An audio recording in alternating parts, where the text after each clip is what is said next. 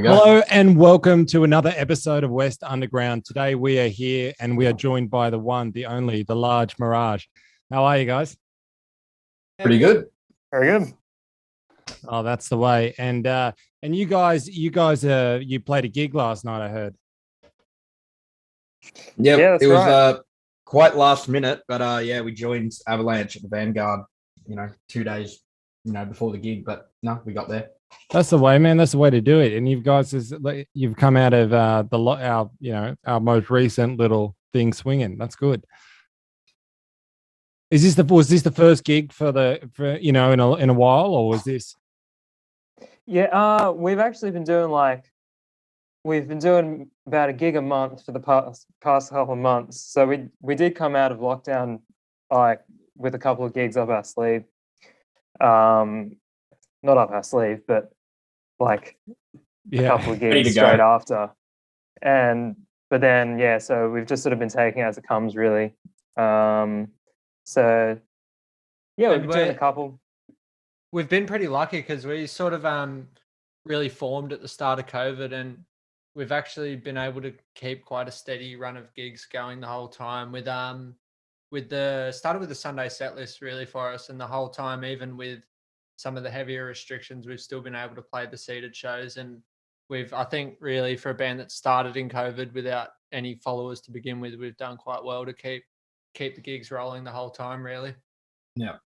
Yeah, that's good, man. If you're able to get a gig during this, I don't know, what would you even call it? This time in the world, that is massive props to you guys. Yeah, we've been pretty lucky, I feel. Yeah. Like a number of our gigs, we were just really on edge about what was going to happen. Yeah. And sometimes it has, not been the best experience, but in the end, it's worked pretty well. We managed to get some sort of momentum and following. Yeah, even though it's been pretty bad for our whole thing. So. Yeah, man. Well, I'm glad that you boys have kept the train rolling throughout this. I'm just trying to imagine myself in your set of circumstances, starting a band and then the biggest pandemic to hit the world in the last, 80 years happens, and you guys have managed to keep it together, keep productive and, keep your sanity throughout the, this, one-off 1 in 100-year event. Yeah, we don't really know another way. Yeah. This is all we know. Yeah, it is a bit of this is the reason we've kept our sanity to a degree, I think. Yeah. Oh, that's good, man. Pretty much. And shout out to Paul, for going last night and telling me about you guys and hooking this all up, You there, Paul? Yeah, I'm here. I saw you guys first when you guys opened for Wicked Things about 2 months ago at the Highway Bikini Bar. And I was just hooked straight away. Just the guitar movement and the thunder of the drums from John Bonham on the sticks. It's just looking at John Bonham, Hamish. He just plays like him. Unbelievable. There was a word going around on a gig that it's like Ringo Starr, but he played like John Bonham. Hey, they're some of the best names out there. I'm not gonna say no, but no, that's true. You hit them like John Bonham, though, which is good. Yeah, Yeah. I see the Ringo mustache you've got going there, man. Yeah, it's been very unintentional. I grew the hair out and then thought, no, I'll give a mow a go. And I had a guy come up last night and say, wow, you play a lot of Bonham licks, and then you've got the Bonham look as well. And I'm like, oh my god, this has not been planned, but it's worked out that way. Yeah, man, the greatest drummers have mustaches. What's the go there? Does it help with the drumming? Yeah, it's aerodynamic. Yeah. Yeah, absolutely. Oh man, if you don't bring your brushes, you can just get down there with your mustache. Yes. Yeah. That's pretty gold. Yeah, it's definitely a unique sound. Bonham played with his hands. Daniel played with his face. Yeah. There you go. Oh man, well, in the guitar world, that's what Hendrix did, but with his teeth. But I suppose you're bringing it one step further. Yeah. I don't know if I could play guitar with my mow. I can't do it with my hands. But drums, I'll give it a go. Yeah, why not, man? Be the first. Be original. Be yourself. I think I think that would be something to see. I think people would talk about that if like one big crash, you just went for it with the face. If I could get an audible enough noise, why not? I'd give it a go, but I don't know. We'll see. Just brush it against the microphone. That'll work. That'll work. Yeah. Bit of big gig ASMR. Yeah. You'd have to do it at the end, man, because it'd be a showstopper from sure. You'd have to, it'd be a real showstopper if you didn't gain consciousness and you'd accidentally knocked yourself out. Then, because the show would be stopped. Yeah, if we get called for an encore, then that's what I'll do. Mo solo. Yeah.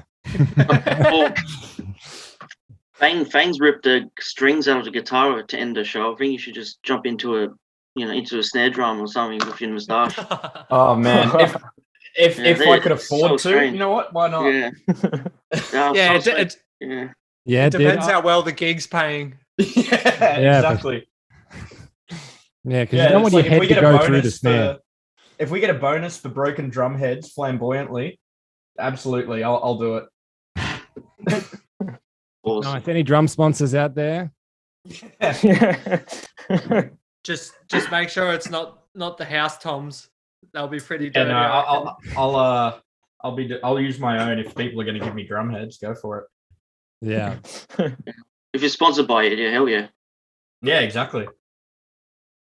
Nice. And like one other question I don't think we've touched on yet. We went straight into the heavy questions, but like, how did you guys meet and how did you guys form? Well, Blake and I met through we were in a band together. Maybe you'd be better off explaining that, Blake. Yeah, so I had my personal project before Large Mirage called the Moonshakes.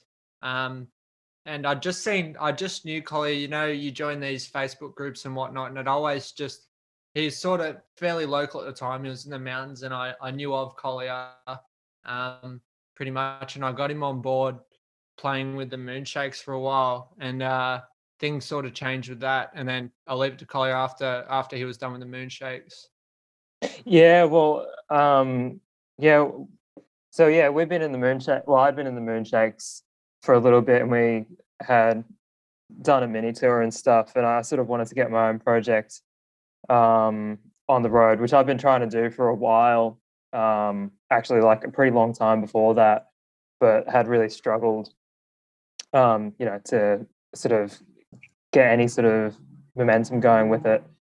But yeah, then when I was with the Moonshakes, I saw Blake as such a good fit, for the whole vibe that I was looking for.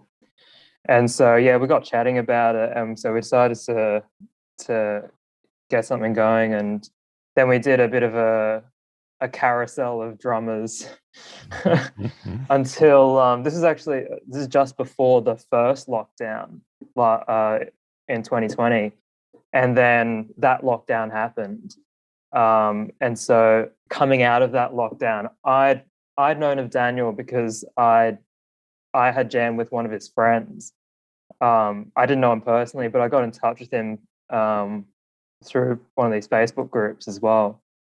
He got in touch with me actually, or something. I can't remember. One of the two. Yeah, and so he came and jammed with us, and we just hit it off straight away as a 3-piece, and it was just like at that moment it was like, well, this is it.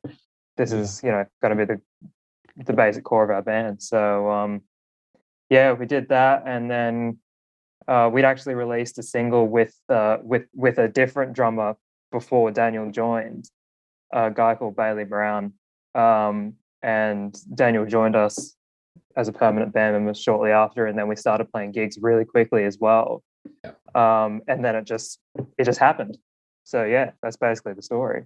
And really, I would just like to comment on how perfect it kind of felt as well when it first started. Like, we played with Bailey, and Bailey's a killer drummer, and we rehearsed with a guy named Ethan, and like it all felt good. It was all, quite capable music, but just the chemistry of when Daniel joined us and having those common kind of influences and having that same sort of style, and I remember that first rehearsal and just being like, if I'm allowed to say it, yeah, fuck, this is, yeah. Like he kind of finished smashing away, had a couple Mo splashes, and we're like, yeah, all right, this is good. Yeah, I mean, when I remember coming in, I heard demos that Collier had sent me, and it was with Bailey drumming, and I thought, wow, God, this guy's really, really good.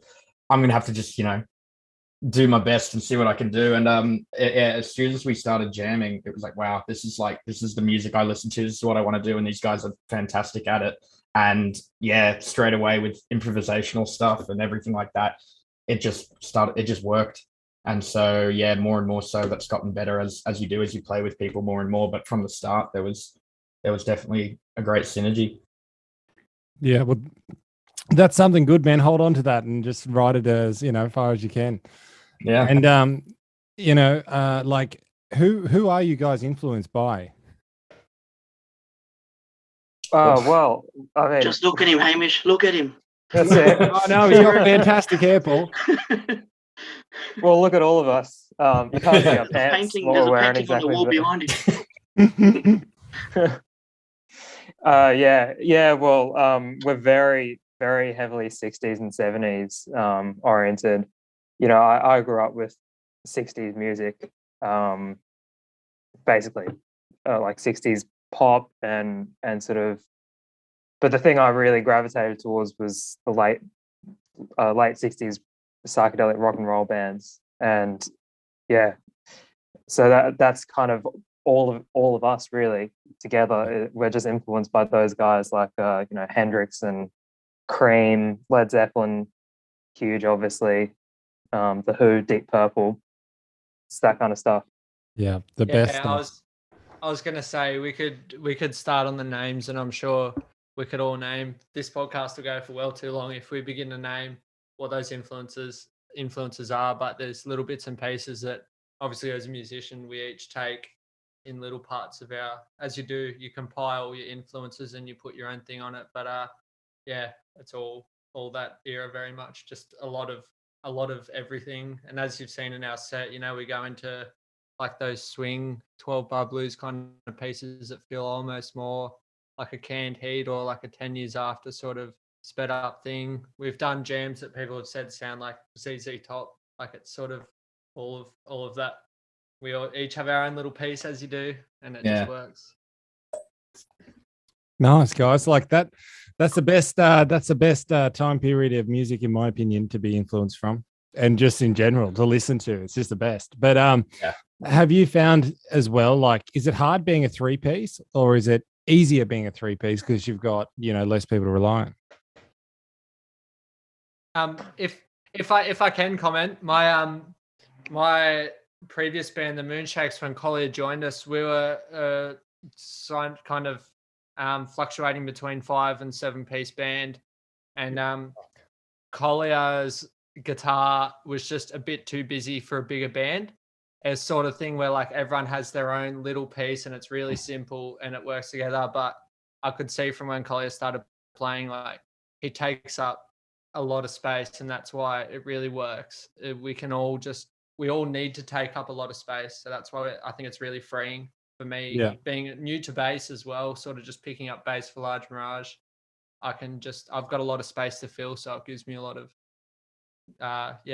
space for creativity to just go. And that's just it. Like we all get to showcase quite a lot because there is that space. Yeah. And like, again, there's like an ebb and flow that kind of moves around throughout like a track or whatever. But as a result, I think, the more members, like you can absolutely, again, it depends on the project. Like it's a very general statement to say it, but like too many chefs, I think, can be a thing. But I think with 3, it's worked brilliantly.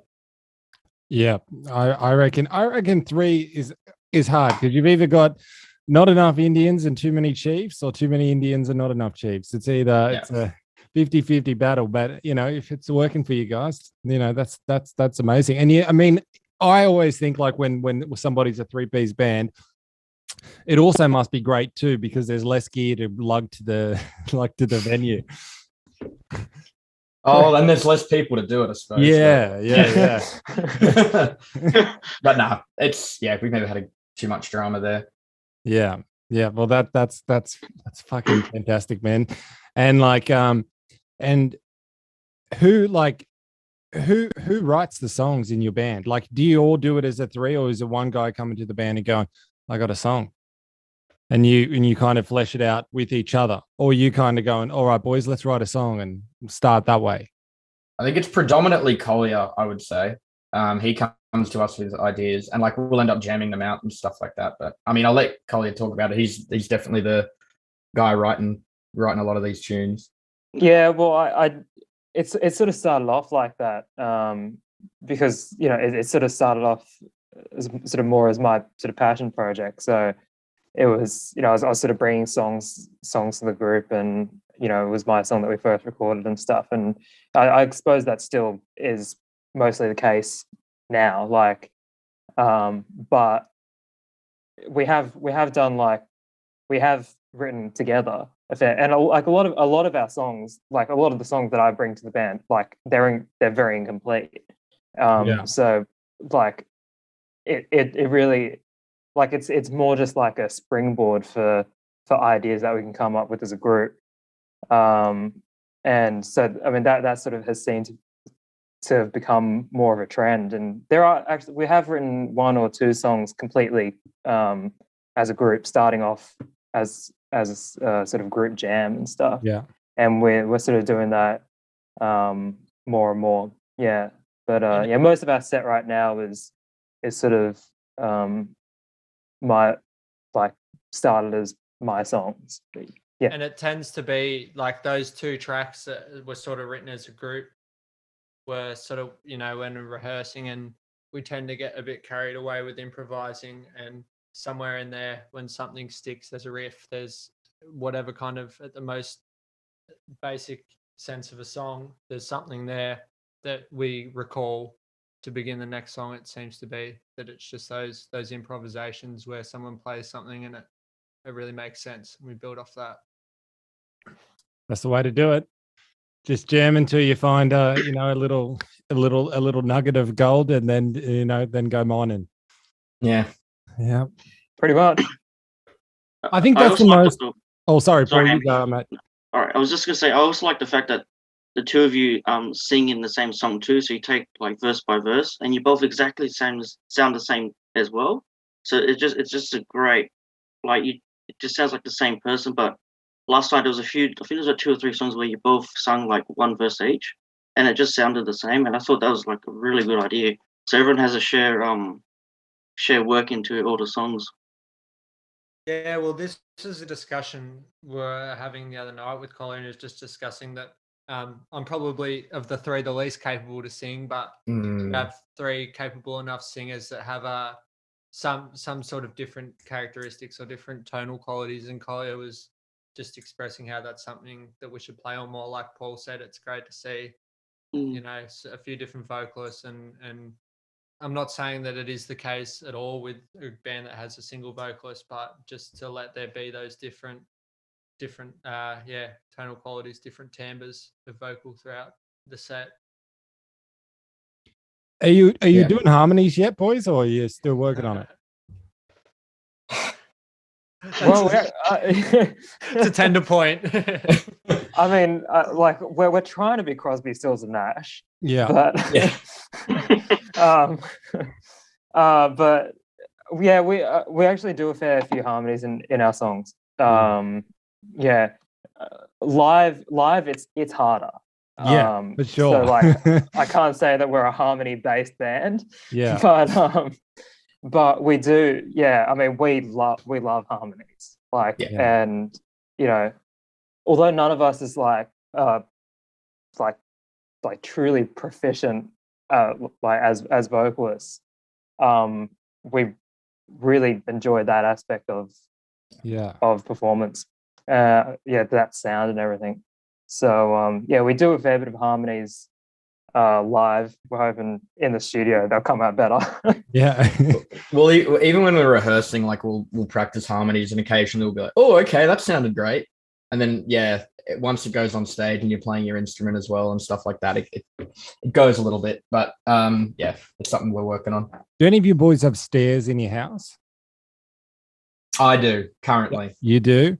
Yeah. Well, when you're home, invite the boys over, and I think that's probably the best way to practice. Or if you've got one of you has like a massive bathroom or a room with nothing in it, and you can all kind of hear your voices echo together, or just anywhere where there's heaps of reverb, I think is probably the best place to start. You're right. Because it sounds a little bit more forgiving if you've got a bit of reverb in there. That's true. That's true.